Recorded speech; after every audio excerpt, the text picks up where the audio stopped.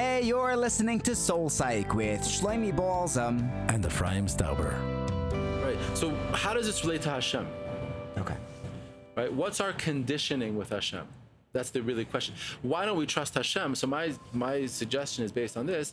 Well, if our interactions, if our experiences with Hashem was like it is with cars, in other words, good, we don't get into car accidents, right? I mean, I, Baruch Hashem, haven't been in one, right? That I can remember, right? So if that would be then I would trust Hashem effortlessly, right? If I don't trust Hashem, it's because I guess my experience is like a mixed bag. Hashem doesn't take care of me the way I want him to. You can't say Hashem paid you late. I'm not allowed to say that. Yeah. Right? So first of all, maybe what I'm saying is dangerous stuff, and I hope bolt of lightning doesn't come and hit me, but I want to be I hope it's okay if I be very real with you in these conversations. Oh yeah. I want to get authentic and real and down and dirty and say, here's what I think is going on. Our experience with Hashem is a mixed bag because we don't feel Hashem taking care of us. Now I see you're furrowing your brow, and let me explain. I guess I explain before you throw me off the roof here.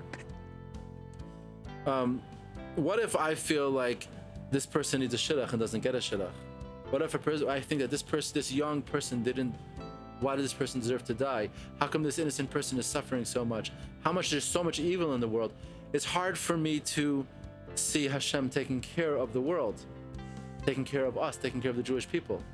So I could tell myself all the things in my brain, but I'm experiencing that Hashem is not taking care of. I'm not allowed to say these words, but you know what? What I'm experiencing is a car accident. Hashem didn't take care of those nice people, and they just died. Right? So that's why we don't trust Hashem, because this is the bad news. Before we get to the good news, here's the bad news. The bad news is that our experience with Hashem has enough negative in it. He didn't pay us on time enough times for us not to trust him automatically. Right? That's the bad news. Right. Okay, but here's the good news. At least from our cubicle, we've been experiencing. Bingo. Yeah. That's what it is. From our cubicle. In other words, what are we paying attention to? We're usually paying attention to the stuff that we don't have and that we need. Like I don't have a shidduch, I don't have money, I don't have health. So Hashem, I need bitachon, that's where bitachon comes in. But we all know already that we're ingrates. We don't appreciate, the whole gratitude movement is like, we don't appreciate that we have eyes and that we have mouth. We don't feel that way every moment. Like when you make birchas hashachar and you say, Pokeach Efraim, I'm really an Iver, I'm blind. Hashem like, imagine if we did that every morning. We enjoyed our eyes. We did Pokeach Efraim, right? Why don't we? But we're supposed to. That's what the bracha is, right? Yeah. This is part of the Bitachon boot camp thing that I did, is where you actually do that, and it's part of, I think, what Chazal want us to do. Yeah. We don't have eyesight. We're still Ivrim. According to Chazal, we're still Ivrim, and Hashem is Pokeach Ivrim. Right. So imagine viewing yourself. That's funny. Viewing yourself as an Iver, right? I'm a blind person. I don't know how to see. And Hashem please give me the gift of sight. Oh my gosh, thank you. That. It's a scary exercise to do, by the way, to really pretend that you're blind. Close your eyes, see black, and spend 30 seconds imagining that you're blind. It's really scary. Try walking down the street. Don't. It's terrifying. It's immediately terrifying. I don't know where my next step's taking me. Yeah. Well, first try it in your chair. Right. Yeah. And same thing with Zokif Kfufim and Malbash Harumim and all those things, right? So what I want to talk about here is, let's take gratitude to the next level. Okay, the fact that we don't have gratitude, is bad enough, but we're the biggest losers. Because if we would be experiencing gratitude, what our life experience, what our Hashem experience, our interaction with Hashem would be 99.999999 good and a tiny percentage bad. The reason why our ratio of interaction with Hashem is negative is because we don't have gratitude for everything that He is doing for us, and we are disproportionately paying attention to what He's not doing for us. So our experience is kind of negative. We just live in that 1%. We live in that, we live in the negative too much. Well, I don't know how much the percentages are, but it's a disproportionate amount of attention we're giving to what he's not doing for me the way I need him to do it for me. But if we would just be realistic, in other words, when I say realistic, I mean like imagine paying attention to your knees and your ankles and all the parts of you that don't hurt. Like Hashem is doing like bajillions of things for us. Like I just had an example this week where my neighbor left their fridge outside and all the meat spoiled. Like our whole building was smelling. Like we couldn't live because the building smelled so bad. And I didn't even realize that could mess us up. My neighbor's fridge. Yeah. You know how many things have to be working for my life to be livable? That's usually working completely. I'm not usually grateful for my neighbor's fridge not defrosting. I wouldn't have thought of that. Right. But all that has to happen is one little thing goes off, and like we are dependent. There's a war in Ukraine. There's Corona in China. There's the smallest thing. Suddenly, nothing works. They're so fragile. Yeah. Right. Now, imagine if we could get even a little better at appreciating life. So our experience with Hashem would be more realistic, and then the negative experiences would go where they belong, a 0.0000%. Yeah. That's the purpose of the Hashem loves me story. I say to my kids, hey, tell me something that happened this week that you were really stressed out about that worked out for you at the end. No, the stuff don't work out, but tell me something.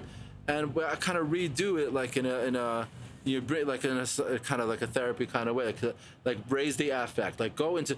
Oh my gosh, it's usually about a test that they didn't study for, It's usually kind of like, oh my gosh, I completely forgot about this test. Like, okay, we'll talk about your study habits later. Like, they'll have to like not get distracted. So, I stole my brother's ice cream and he was about to catch me. Okay, we'll have to talk about that part. You know what I mean? Like, I think they use it a little bit to get away. That's where they tell me stuff. They don't want it. They know they won't get in trouble because it's like, and then I heard about it. So I got an F on my report card, okay? And I was really worried that you would kill me, Daddy. And then I'm good, right? Exactly. So, but the way it works is all like, okay, so what happened? Oh my God, I didn't study for the test, and the teacher said if you get one more bad mark, I'm gonna, and your dad's gonna kill you, all of that, right? Yeah. And then I come to school, and that teacher didn't come to school that day because, whatever. Right? So how did it feel when you were really stressed out? And how did it feel when it worked? That really, wasn't that nice? Yeah. Who gave you that feeling? Well, Hashem, does everything. So he made that work out for you, right? Why did he do that for you? Well, he loves me, right? Yeah, because he loves you. Isn't it nice to know that Hashem loves you and he gets it. He wants you to have that relief feeling when your teacher doesn't come to, he did that for you. Nice. And you just enjoy that. Then you have a relationship with Hashem. That's purely feeling. That's emotional. That's not logical. That's the point. That's the point. It's an experiential thing. Right. You already know the logic. We talked about that in Hashkafa Shir. Mm-hmm. But that's not where people struggle. They struggle with this young lady saying, I have anxiety. So what I want to answer, which I can't really respond in an email, well, maybe we could just send her this podcast, right? Which is like, you need to develop a relationship with Hashem outside the problems that you have. But I don't think I can help you within the problem, with the lady, with the daughter, with seminary. It's like, I hear that you need this thing, but to the extent that this is taking over your life, you can't build a relationship around a problem. I do that in couples counseling. And a couple comes in and conflict management, is not the basis of a marriage. Marriage is not built on difficult conversations. You have to have, love. You have to have good times. People don't get married because they want shalom bayis. We need shalom. We need shalom with our enemies. Right. We need shalom with the Arabs. Yeah. You don't need shalom with your spouse. You get married because you're hoping for wonderful things. For example, love. Connection. I asked the client this week. I said, like, he's preparing for marriage, and I said, like, when you think of marriage, what do you think? He said, fighting. Oh my gosh. Oh my God, right. Yeah. Like, wow. yeah. That's gonna happen. It's like a self-fulfilling prophecy. That's not. But that's always experienced also. Wow. Yeah. Wow. But he's actually seen that 1%. He's seen that. Wow. Yeah, have you ever seen there's a professor that comes into class and he has a big white board and he draws a little black dot in the middle and he says, "Kids, what do you see?" Right. For sure. We see the black dot. Right. And what you're saying is that by focusing, it's not hard. It's not hard to come up with these, thank you Hashem, Baruch Hashem, these stories. What do you call them? Hashem loves me story. Hashem loves me stories. It's like 5 seconds you'll come up with one. And I always get that guest who says, Live in the white. yeah. There's always like that guest who's new at the Shabbos table who says like, gets annoyed by this. Hashem loves me story, you know, well, I'll tell you a different story. Then I have to explain to him, we're not here to prove Hashem loves us. That's not the purpose of these stories. Yeah. We already know that because, you know, I asked him, do you know that outside? Well, yeah, he knows that. So we're here just to pay attention to it. Nice. Right? We know, basically, we know we're good. I tried to say this to my mom once when I got like a 62 on a test. I was like, could you pay attention to the ones I got right? It's like more than half. Right? It doesn't work. Yeah. I got 62 of them right. Nah. It didn't work. You should have tried it Friday night by the Thank You Hashem's. That's Well, right, yeah. Yeah. So what do you think? Is he a useful perspective? It's really just perspective, right? It's living in that perspective. Yeah, it's right. It's perspective, but perspective is the beginning. What's useful, what I think is useful about it is it's like exercises. It's to put your attention to pay attention to the white, to pay attention to all the love, the reason why we got married. Yeah, to build a relationship with Hashem outside the problems, and then the problems have a way of dissipating because you put them in context. Right. If you focus on the problem, you focus on the black dot. I love your example. Yeah. If you focus just on the black dot, it gets bigger and bigger. You know what it's like? It's like the teenager with the black head. You know the pimple. What? Or like the acne. Yeah. Right. So you have one pimple, one blackhead pimple, right? And he's like, oh my gosh, I'm going to this chasana, you know, and I've got this. And he's looking in the mirror and he's got this like ugly pimple. And he looks in the mirror, all he sees is that pimple. Yeah. He's like, I'm a pimple walking on my shoulder. On my shoulders is like a pimple. Like that's all. Am I gonna be a pimple or am I wearing makeup tonight? Like those are my two options. That's it. Like they just see the pimple, and because it actually gets bigger, that's one of those psychological concepts that, you know, where they have the way they say it is where attention goes, energy flows. So when you put your attention, your whole energy goes there, and actually it seems larger for you. I learned this once maybe I shouldn't admit this, but in a motorcycling class. Sure. Is it okay if I say that? We took a driver's ed, me and a bunch of other guys in Lakewood. On Fridays, we went to this guy who taught us, we got a motorcycle license from the state of New Jersey. Nice. And this guy, Mike, who had a handlebar mustache, he's a really cool dude. And he taught us about when you're riding a bike, that's what he called motorcycles bikes. It was very cool. When you're riding your bike, okay, so you have to, when you're like turning, okay, so where should you look? So don't look, you go wherever you look. So if you look at the floor, you're gonna go down on the floor. He says, I want you to look outside the turn. So if you've got this, we had to practice that. Don't look at the place right in front of you. Look at the exit of your turn. The destination out there. Yeah, at the exit point of the turn. Wow. And then your body will naturally take you there. But if you look, or another example, if you got two rocks and you want to go between the rocks, so people have a tendency of looking at the rocks. Oh, I don't want to hit the rock. I don't hit the rock. Then you hit the rock. Yeah. What you got to do is look at the space between the rock, which takes control, and then your body your subconscious mechanism will guide you through effortlessly. That's amazing. Right? So where attention goes, energy flows. And the same thing is with Bitachon. Here we are using psychology with Bitachon, right? So if you pay attention to the gratitude, to the relationship with Hashem outside the problem, then that becomes bigger. Yeah. Then the problem's gonna go into perspective. But if you're just looking at the problem, like, I don't know how to help you. Like that's what I want to say about that. As far as validation, if we're really gonna pull in psychology, we have to have some validation. The email is like, people see the black dot. That is human nature, and what you're discussing here is going against that. Yes, really going against the grain. So if this would be a counseling session, we'd have to like probably spend a few weeks letting the person know that we get it, because otherwise you're not going to be ready to hear this message. Yeah. They're going to be like, oh, you don't understand the pain that I'm in. So it's true. The black dot is real. It's there. Right. Like bad things do happen. Car accidents happen like crazy. Oh yeah.